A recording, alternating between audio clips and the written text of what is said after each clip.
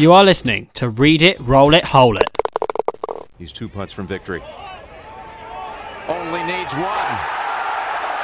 Welcome, golfers, to this week's episode of the Read It, Roll It, Hole It podcast.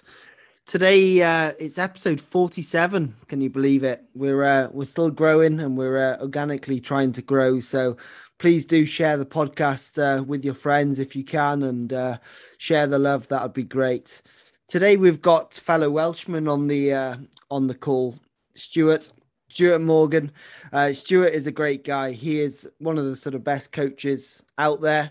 His approach to coaching is slightly different to most, maybe how holistic his approach is and how much he coaches the human in front of him rather than sort of not coaching the golf swing as such. So he's coaching some top athletes, some great guys, some good players on the European tour.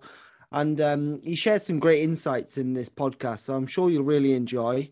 Please do, as I said, like and subscribe, share with your friends, share the love, and enjoy this podcast and let me know what you think.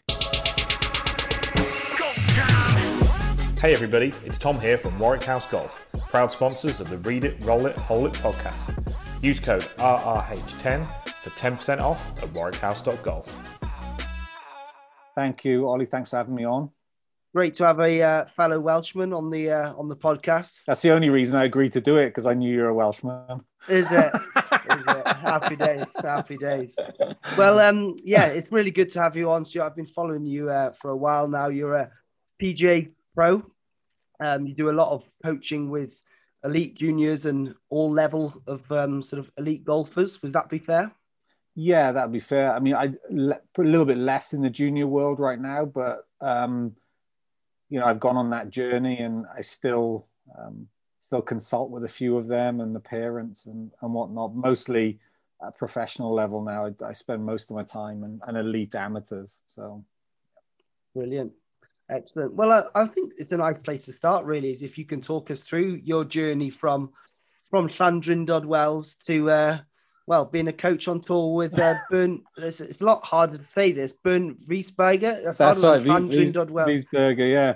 It's been some journey, I have to say, but I think that's part of my love of golf, where it's kind of taken me and whatnot. And played all my junior golf at Llandrindod, and then I decided I wanted to do my PGA stuff, and I was like, okay, well, where do I go? I first went to Bristol to do it originally at Woodspring Golf and Country Club, and didn't really like it down there, so moved back to Wales and kind of jumped between Monmouthshire Golf Club and Craddock, which is really quite close to where I used to live. And from there, kind of took me further down south. I went to Silvermere down in Surrey, and from there ended up going to work for Leadbetter all over the place, really. And that was my first taste into tour life, when I kind of worked for him. And when you're exposed to, I think, more better players, and I got to spend some time quite closely with him and talking to him, that was always kind of where it was going to lead eventually. But as I was going through that and did my PGA and did all that, they became Leadbetter certified. But during that time, I started to get a few of my own clients out on tour, and it was like, okay, well, the technique's kind of improving a little bit, but the scores are not improving. And I was like, so I tend to be quite a thinker and a reflector, and quite hard on myself at times. I was like, okay, well, there must be more to it than this. So I just started to explore a little bit about, different landscapes, and started to understand a little bit more about motor control and whatnot. And then I went to the PGA to do just one of the CPD things. And I met a guy then called Graham McDowell, who he was using sort of language, talking about constraints-led learning, ecological dynamics, and, different types of motor control and stuff. And I'm going, oh my God, like, what is this stuff? Like, I've never come across this before. And that opened up the biggest hole ever, because I'm still in it, trying to understand. And I think if my big goal was to try and improve or leave the golf space in a better place in understanding kind of how we train and practice and how we can kind of develop and use the facilities and what we have just a little bit better. So it's taken me everywhere.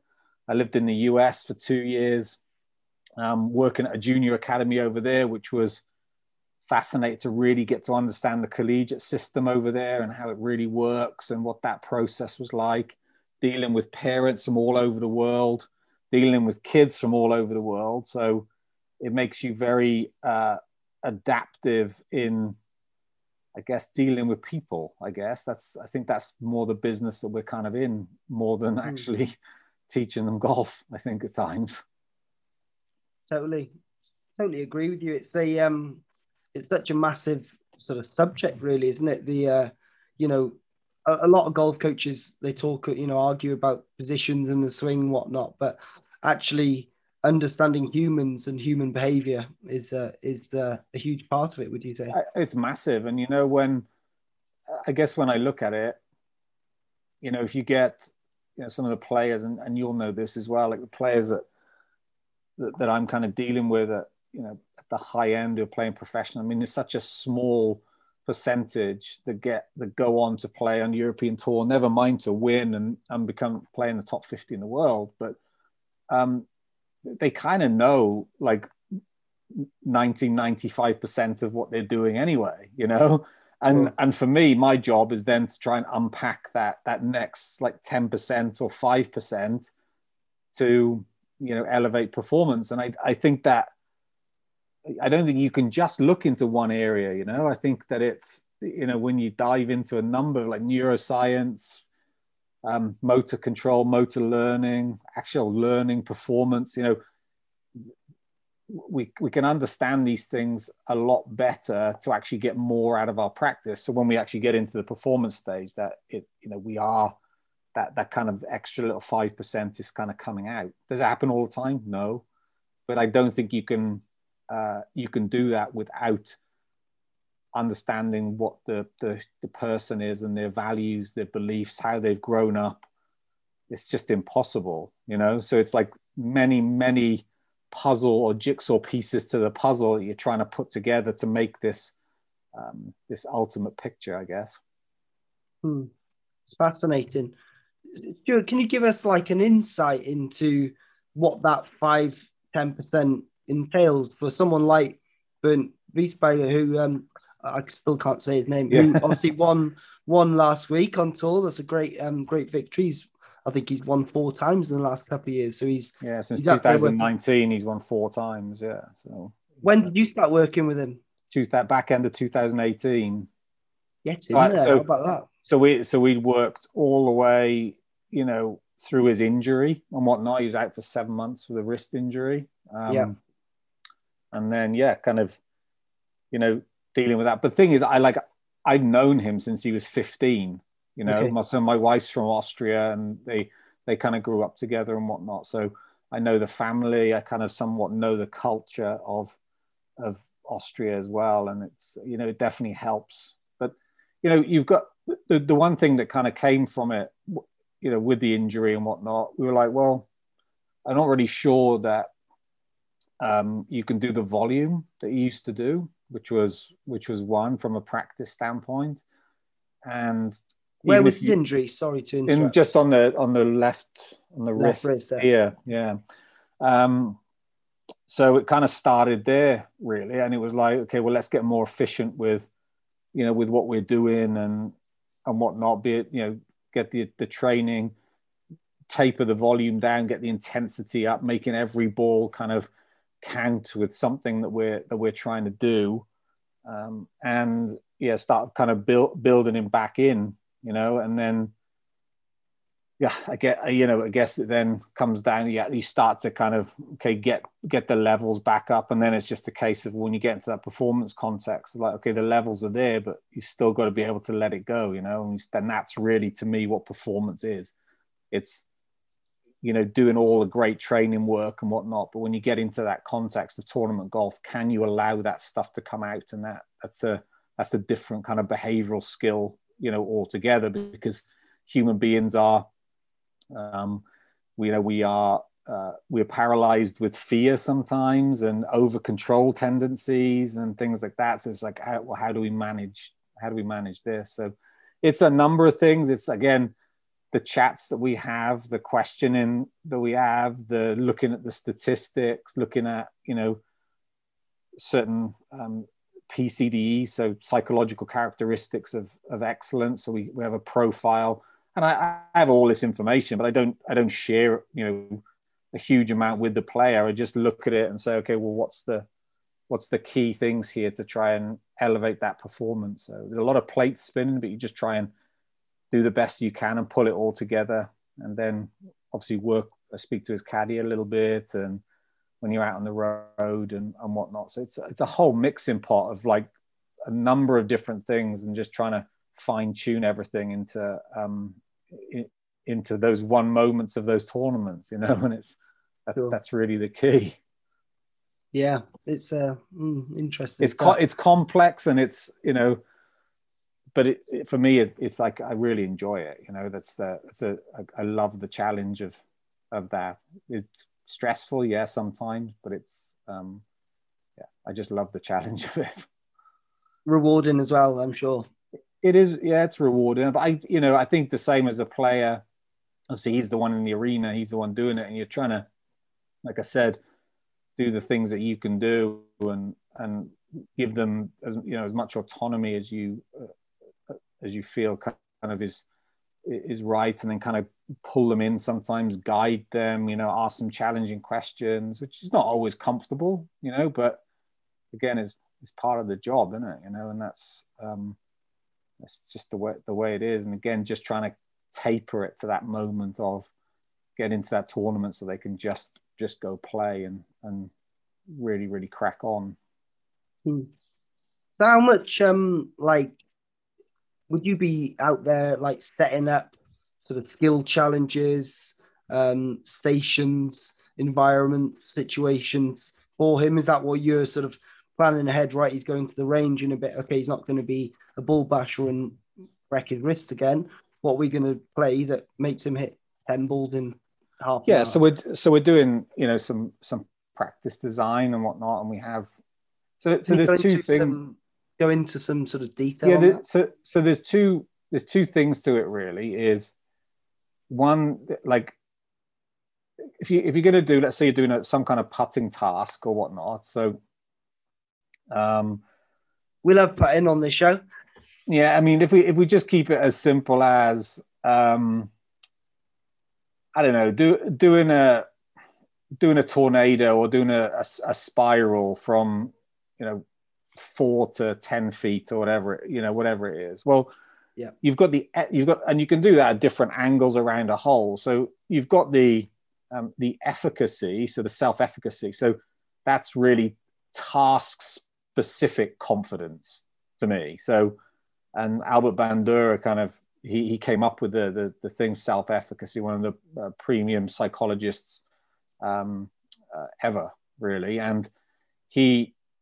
Like I said, it's task specific. So confidence is a little bit kind of flaky sometimes because we don't really kind of know what that is. But if it can be kind of tailored to a task, it can really give that player some real big boosts kind of going into tournament play and so on and so forth. So there's that component to it. But then there's also the behavioral element to it. So it's not just saying, okay, go and do that task. It's about then we're looking at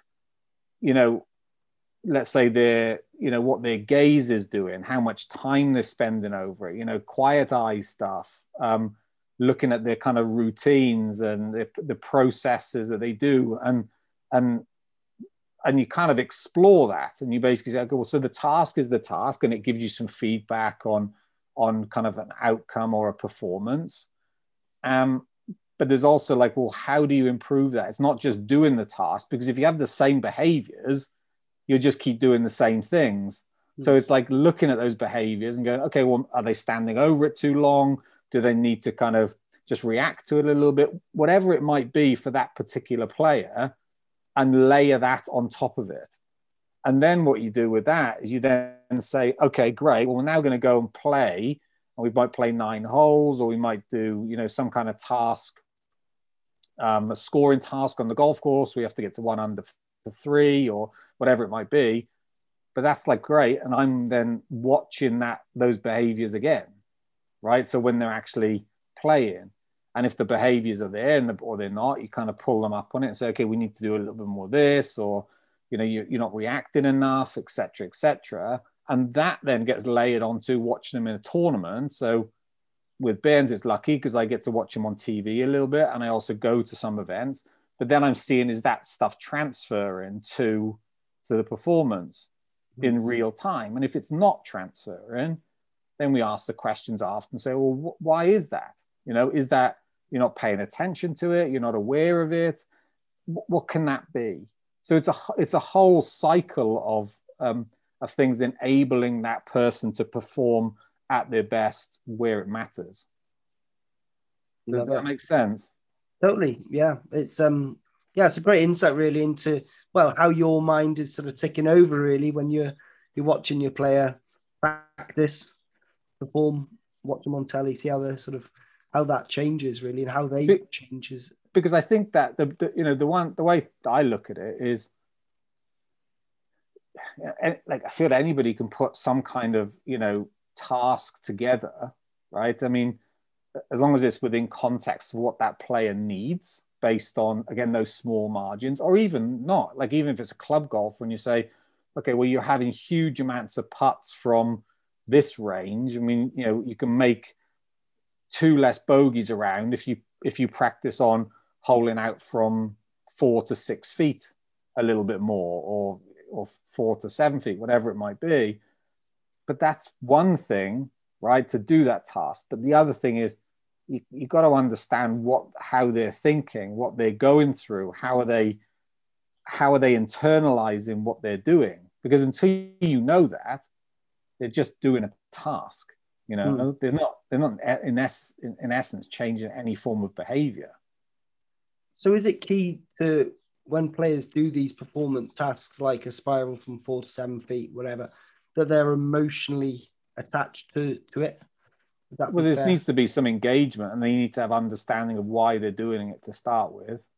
I think that's paramount, because if they don't have, if there's no connection to, or no context to why they're doing it, then they're just doing it. That's just the same as that's the same with just massing of practice. It's just going through the motions of hitting putts. But it's like, yeah, they need to know this is why we're doing it. This is what the reason is.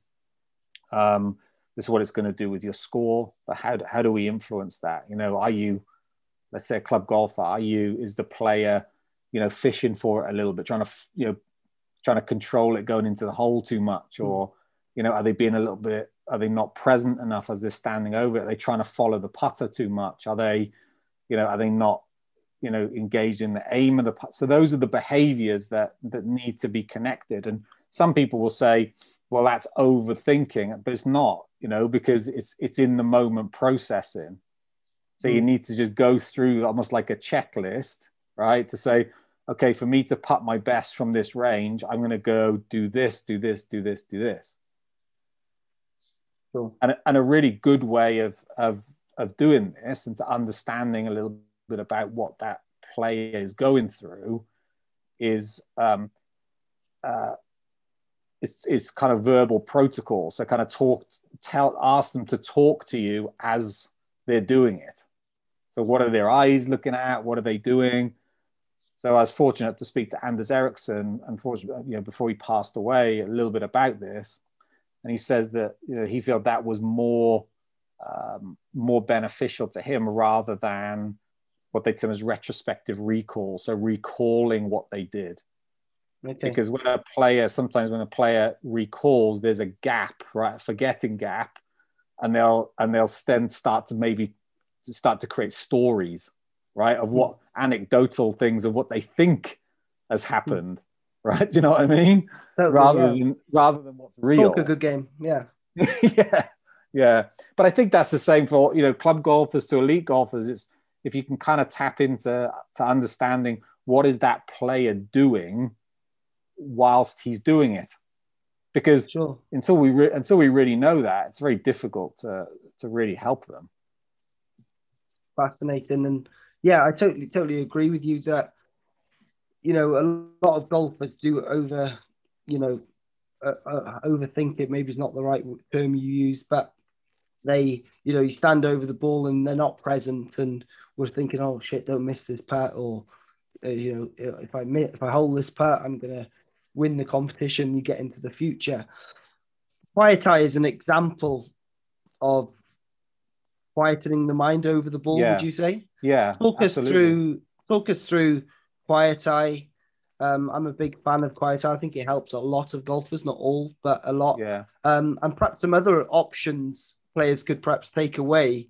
Yeah. So you've got, it's the same as the gaze control, isn't it? Of understanding, if their eyes are moving all over the place and they're overly scanning at times, then I was always creating activity, So it's like, well, how do you? I remember in 2006 we had the WGC at the Grove where I was based at that time, and I asked a very prominent player at that time, so what do you do? He says, well, when I really need to make a putt, I just soften my eyes on the gap between the putter and the back of the ball. And it's the same principle as the quiet eye, which just kind of it's like softening, so quietening everything down just to then execute. And the other thing which I also find that you could do dual tasking. So you can get them counting backwards, doing their cell phone number backwards or whatever, counting up in sevens, counting up in threes, whatever. And it just occupies the working memory then. So then allows the procedural stuff just to kind of happen a little bit more rather than that over kind of controlled, over conscious thing. But I think there's a process before that as well. And I think that people think that overthinking, there can be overthinking, but also overthinking is also linked to thinking about irrelevant things to the actual task. Comes back to the fear you mentioned earlier. So if somebody's thinking about missing a putt, then they're not engaged in what they're trying to do, are they? They're engaged in what then they don't want to happen, right? And again, we're a little bit wired that way, but I also believe that if you get them to say, okay, let's just go focus on this point, this point, this point, then quiet and then hit the putt, you'll start to get that process. And they'll start making putts more over time. And that's another key, over time, because they expect this instant boom, right? But if you can reduce the shots over time, that is, again, it's reducing the big picture, isn't it? That's really what we're trying to do as coaches. Definitely. So it's thinking about the right things in the right time, which then influences performance. And I just don't think golfers train this enough. I think they truly believe. I was speaking to Phil Kenyon actually recently about it, and I just don't think who's that? Sorry, to Phil Kenyon. So I was chatting to Phil about it, and we were like talking. I just don't think club golfers do enough of that. Really engaging in that type of practice, because that's also, that's what they want to do in performance when they go on the golf course. So that to me is performance training. Definitely. It's it's fascinating, isn't it? Where people do work on technique, as we were saying earlier, but working actually on your mind, it's not all the way you think or your process. It's not something we do enough of. Talking of the process there, you're getting my mind racing. We're talking about pre-shot there, and then during shot. Yeah. How important is post-shot so it doesn't turn up in pre-shot next time? Yeah, again, I think that it's. I think some people will reflect on post shot. Some people not. Some people are just very good at putting things behind them. Rather than over analyzing it, and some people just want to digest what has just happened, good and bad, so they can then move on. Again, putting back to. So yeah, it's important, but again, it's relative to that individual. But I also find what's interesting is, there's a lot of, again, I guess it's anecdotal stuff that comes into golf, where they say, well, your pre-shot routine should be the same time all the time, and they should do, there should be the same looks and so on and so forth. But actually, if you look at the data and the literature about this is actually all relevant to task difficulty. So if the task is more difficult, natural tendency is to take more time over it, right? There was actually a really good kicking study done with Neil Jenkins on this to do with his kicking process. And he thought it was like the same time, same looks and whatnot. But actually, as the task became more difficult, it was a little bit longer. It wasn't the same. There was a few more looks at times.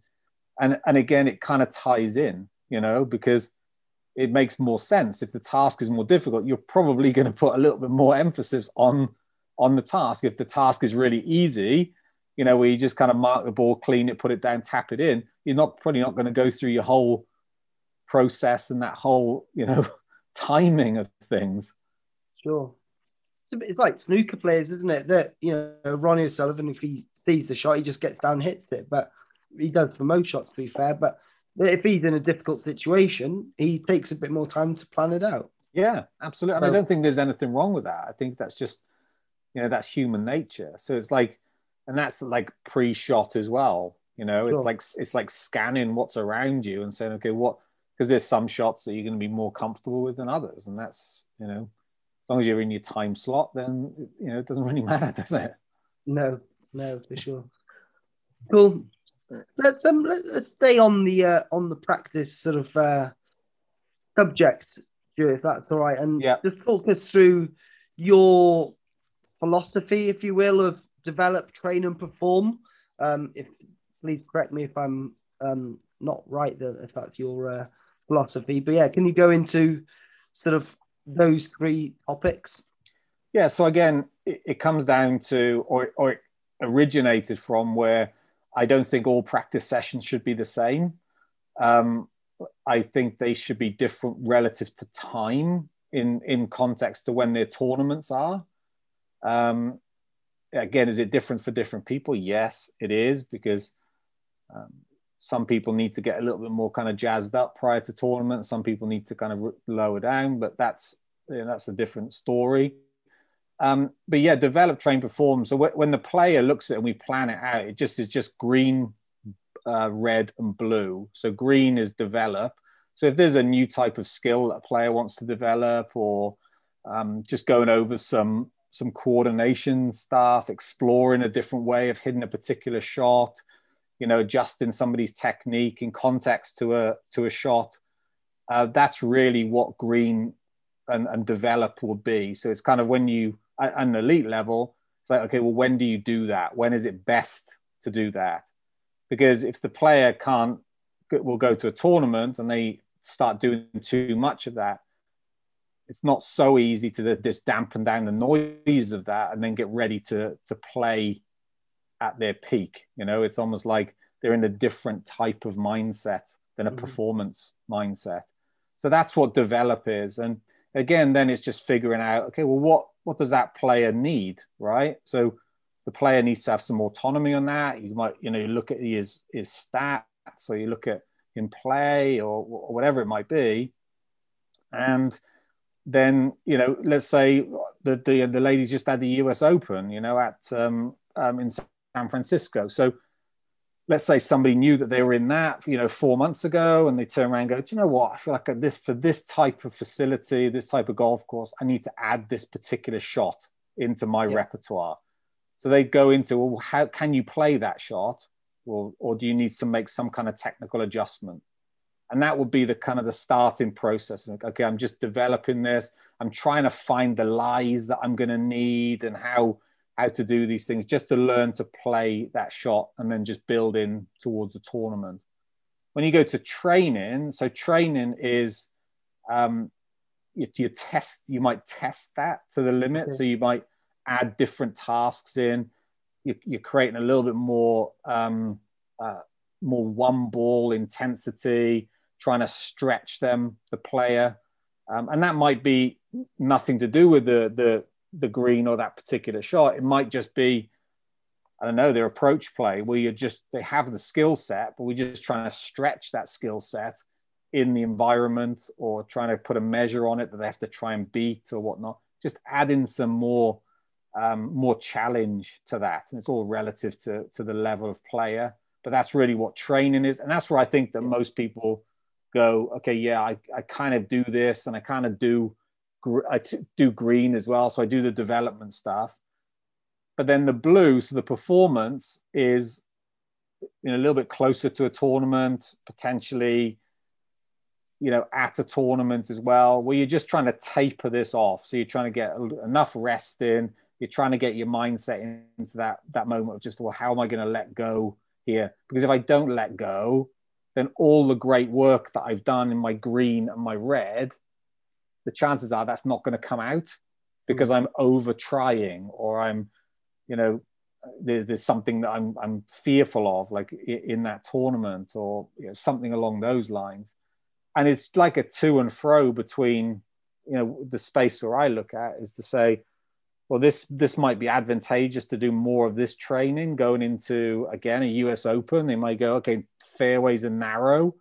So what we've got to do here is, the week before, we're going to do some performance stuff. We're going to make the golf course a little bit more contextual to what you're going to have. And we're going to try and add some yardage to the golf course. We're going to try and narrow it up by saying, okay, the right and left rough, if you hit it in there, you have to pitch out within 50 meters or 50 yards of the green. Again, very contextual to a US Open, but actually keeping up that freedom element of going, okay, I'm just going to pick the shot, irrespective of the noise that's going on around. Like, okay, this is tighter there. This is a smaller margin here.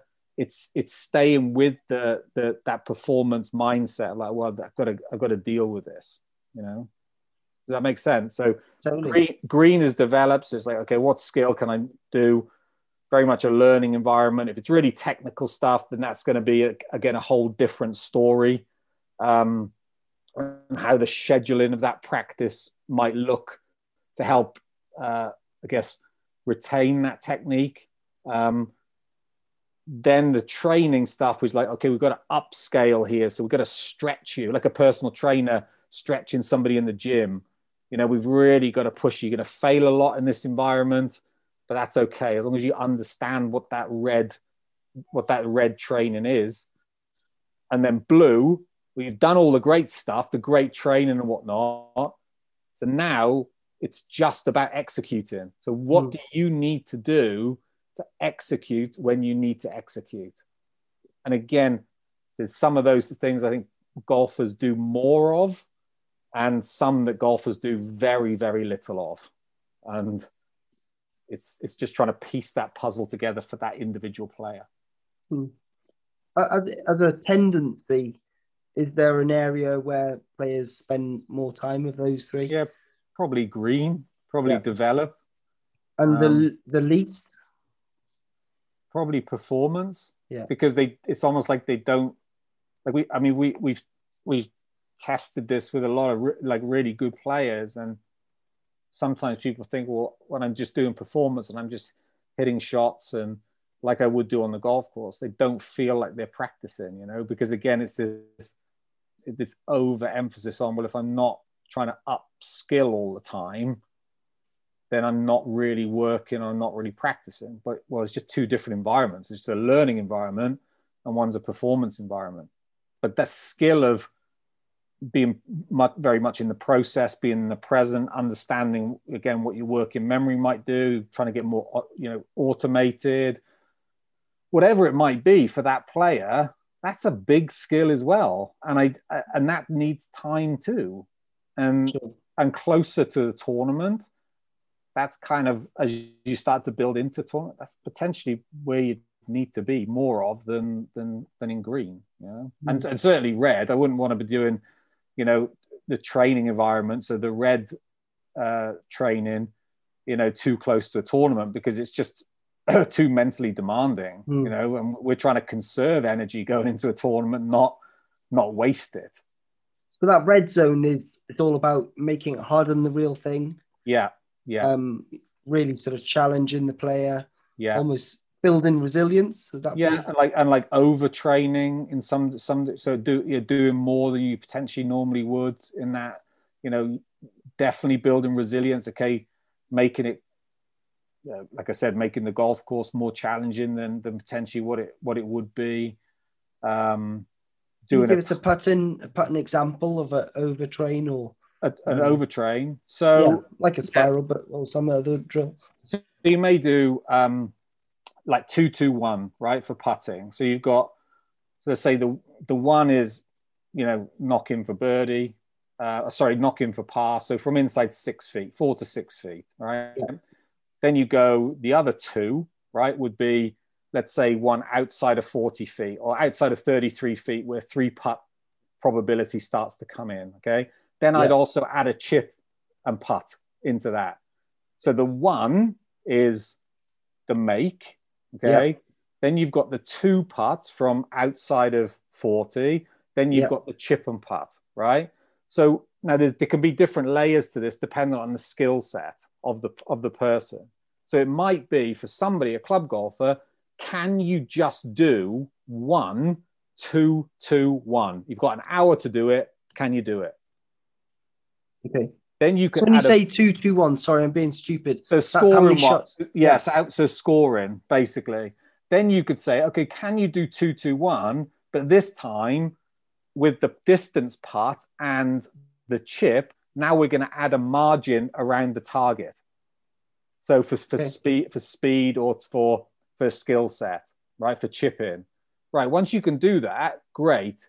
Now we're going to add another 2, 2, 1 in. So can you do 2 in a row? Okay. And at any time you don't do one, you'd either say move back to the shot before or move back to the start again. Like it. Now what I and again the goal would be, so I've even done this at the British Open, right? So but because that's performance, I'm using it as a performance task. I'm not putting a constraint on it to say you need to get this particular score. Okay. So we're just doing the 2, 2, 1 on the putting green at the Open Championship, but it's just then checking the behaviors and are you in the right headspace to getting ready to perform on Thursday? Whereas in a training environment, I could still use the 2, 2, 1, but I'm trying to upskill. I'm trying to reduce time to say, can you get 2 of those done within that time frame? Can you get all 3 done? So 9 holes in essence in this time frame. What that does, that creates levels of urgency. That creates levels of there's no you don't get it back. You know what I mean? Like, sure, it's deliver that one shot or let's start again, right? And it's just little things like that. So that would be that upscaling. So I'm trying to stretch that player, but I'm adding stuff in there to add a little bit of kind of need to it in some ways, because the need or this is the score you're trying to create, or this is the time frame, that again creates a little bit of pressure. And again, I've had conversations with people saying, yeah, but you can't really create the same amount of pressure that you would do in a tournament. Maybe not, but if you read the research of I think it's Sian Beilock on performing under pressure, she's done the research, and any form of or any small amount of pressure or a little bit of stress in the environment, it still helps the player deal with it because they're still feeling it. Yeah. So it's like, so the thing for me with that, in the world that we live in right now, it's the same as a vaccine, right? It's a little bit of a vaccine which helps, again, the body deal with whatever it needs to deal with. Got you. It's a nice way of putting it. Yeah, I like that. Yeah, and that's kind of really what the difference between what a red training would be and how you can use the same task, but for blue in a performance environment where it just doesn't have an outcome. It just has the process of doing it to keep it task contextual, but then you're focusing on the behaviors a lot more. Again, routines, are they doing the behaviors that we've spoken about, which enables them to putt at their best? Like it. Brilliant. Okay. Thank you. That's good. If we move on to sort of the key skills we need to perform. So if I give you like an example of, I don't know, a scratch golfer who's, a good golfer, obviously hit a golf ball well, they can play golf pretty good, to someone like your man Bernd Wiesberger. What are the main sort of skill differences between an elite amateur, let's say, and someone who's probably squeezing everything, getting the best out of himself? Would that be fair? Do you know what I mean? Do you see where I'm trying to go here? There's a lot of amateur golfers, there's a lot of pro golfers who are very, very good. Then, Ian Poulter's not the most talented of golfers of all time, right? There's a lot of two handicappers who probably hit it a lot better than him. So what is the key ingredients? I still think the key thing is they just, and again, they're all different with it, but they just find a way of the gap between what they do in training, right? So score wise in training and whatnot versus what they do when they have a card in the hand just isn't as big. It doesn't affect them as much as what potentially is what elite amateurs do. And how they go about doing that, I think they're very, very good at controlling their attention, for one. I think that the better the player becomes, they have different things with their attention, like crowds and stuff like that to deal with as well. So their attention gets very laser-like with what they're focusing on at what particular time. And but also from a skill perspective, they're better in everything, and I'd even say Pultz to start with, when he first came out, but he's a pretty good ball striker now, right? We walked 9 holes with him at the USPGA a couple of weeks ago, and he's a good ball striker, and he's a good chipper, he's a good putter, and he's very, very confident, as we know. Yeah. And they just, from the skill sets, they're exceptionally good, but also their misses tend to be, for me, a little bit smaller as well. So, even like, I would say even their short game wise, when they're hitting into the green, they have easier chips and stuff like that because they're actually missing it closer to the putting surfaces. Okay. That will be another one. And 2, they're very good at understanding where to miss it. So they're hitting it into spots all the time, rather than, I think, an elite amateur still has that tendency to just start flag hunting with 5 irons and things like that. So I think there's that component of discipline. Let's go down. Let's talk about course management. But that's kind of what it is, It's like I feel I've learned a lot from being around these guys and seeing what they do. They don't try and force it very much. They hit, like I said, they're hitting it into right spots on the greens, and that's, I don't know whether they've just been taught this, a lot of them, or whether they've just, again, they've learned it, or like consciously learned it versus passively learned it from just being out there. Interesting. They'd knock a 3-wood straight onto the first green at Llandud, do you reckon? I don't know. I'm not sure 3-wood. They definitely. Is it 300 yards? Probably a bit more up the hill, I'd say. They'd be always cold as well. Yeah, they get drivers squeaking out there to front edge, unless they worried about out of bounds that's just off the left of the green as well. So yeah. Quite a scary hole, that first hole. Always cold as well and windy. It's Wales, very much it's raining. It is Wales, and it's up on top of a mountain as well. Good views on a nice day there. Oh, amazing! Definitely worth going to play Llandud if you get a chance. And it's not that long of a golf course either, so it's actually quite fun to play. It's a great course. Yeah, I love it. Yeah. I love it. Okay, little little promo there for Phil. If Absolutely. Phil at Van Dodd, isn't it? We'll send him the link to kind of listen to this and say, anybody who's listening, if you're in mid Wales or you're going to go for a holiday in Wales, go and play Llandrindod Wells Golf Club. Definitely, yeah, 100%. Okay, approach to the time. Quickly, I just want to talk to you about youngsters coming through the game. So I coach a lot of, promising young kids who obviously are talented. Again, the word talented, perhaps we can even talk about what the hell that word even means. And it's all, not all, a lot of the kids win a lot of trophies at a young age, and they're very good. And I get very worried for these kids who are successful very, very young. Talk us through sort of perhaps what advice you could give to parents who have young kids coming through the game who are, under 12 champion of Gloucestershire or whatever. What advice perhaps you could give them, and perhaps some techniques for, maybe the car journey on the way home after a shit day at the office. But this is the one thing for me about trying to bring some of the the academic literature that I read like into the real world, because there's so much good stuff like Dave Collins, Annie McNamara. They've done some fantastic research on.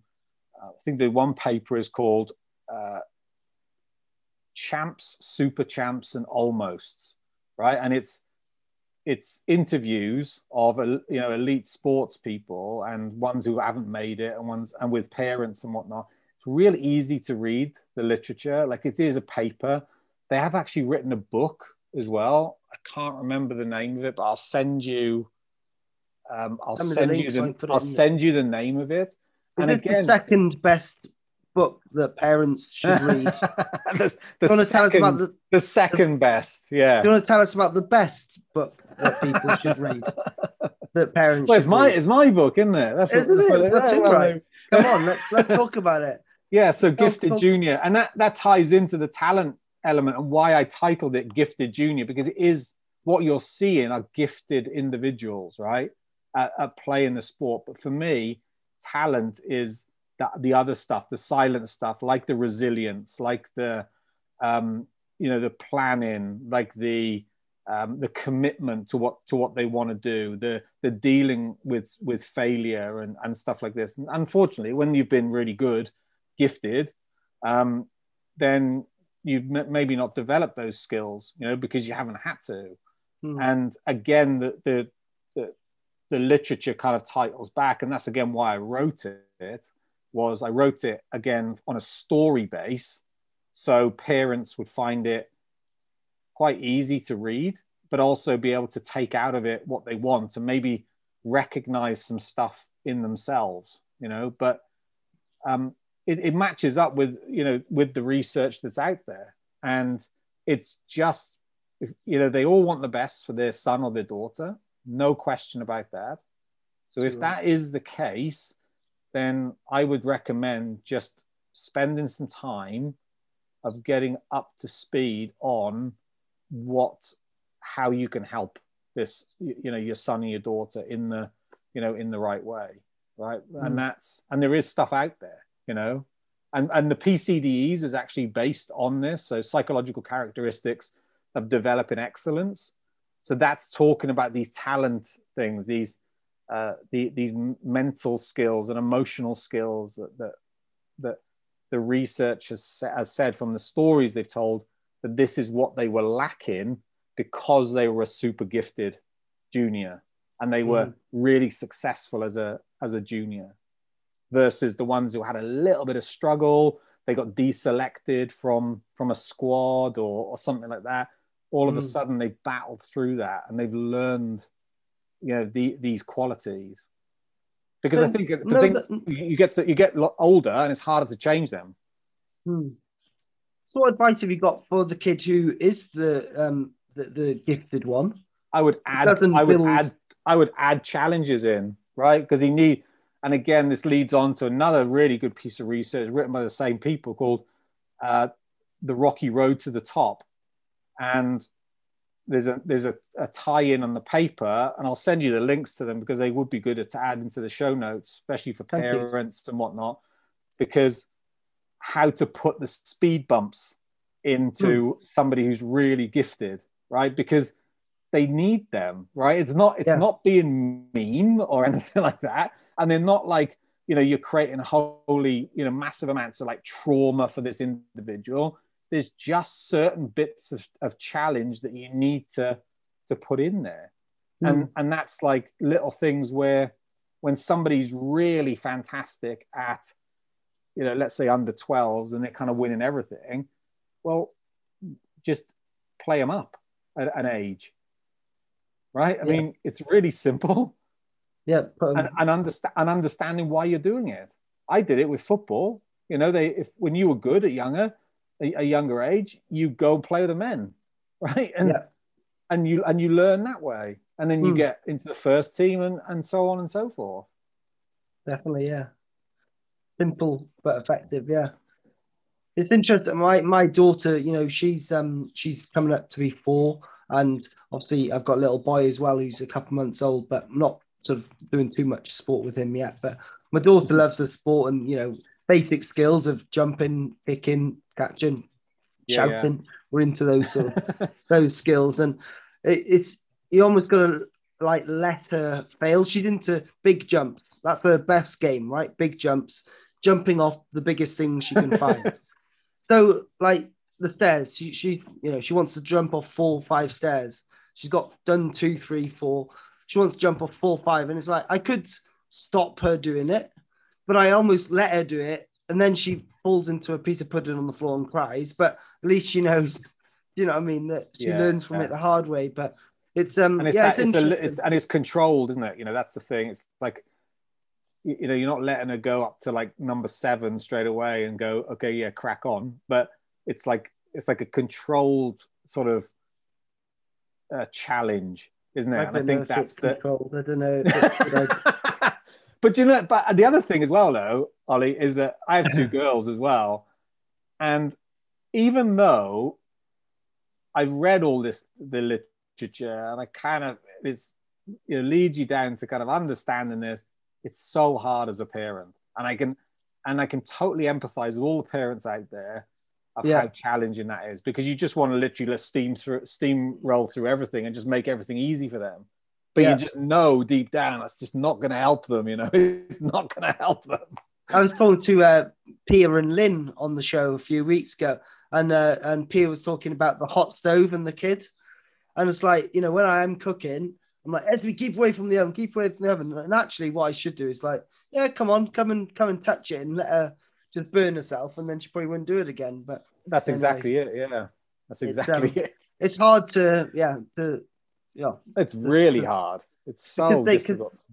You want to give them everything you want. You can. So exactly. It's tough. So the book is on Amazon, yeah? It's on Amazon, yeah. It's called Gifted Junior. Brilliant. Okay. By myself, and I've got some good reviews on it. It's been out over 3 years now, so it's maybe a bit longer. But again, I wrote it because I didn't want to be. We tried to do some parents' evenings, right? When I was back living in England, and it was around like the TPI stuff, around that sort of stuff. And first one went terrible, and I was like, okay, I need to check my delivery and stuff like that. That I wasn't like very deterministic of like, okay, this is how you parent, and so on and so forth. Second one went equally as bad. And then I asked like a friend of mine to sit in on it, right? And they sat in on it. And I said, what was the delivery like? He said, it was great, really good. He said, but the problem is when you speak to the parents is that they think you're trying to tell them how to parent their son or their daughter. And I was like, right, okay.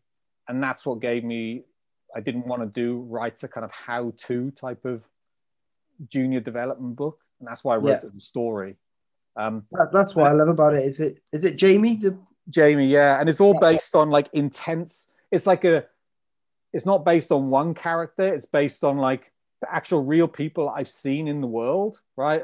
In the thing, but it's like intensified, right? It's like 3 or 4 people put into one individual, and that's how I kind of wrote it. So it's kind of more impactful, and again, yeah, people have reached out to me saying, "My God, I see so much of myself in Mike, and I see so much of myself in Jamie when I was younger, and so on." I was like, yeah, we all do, It's like, but it's then, how do you help parents to deal with that as well? Because everybody goes through it. It's fascinating, isn't it? Just before we, I don't know if you've been watching the golf, but before we just come on to talk, the European Tour just finished off. Yeah. In the bullet one, didn't he?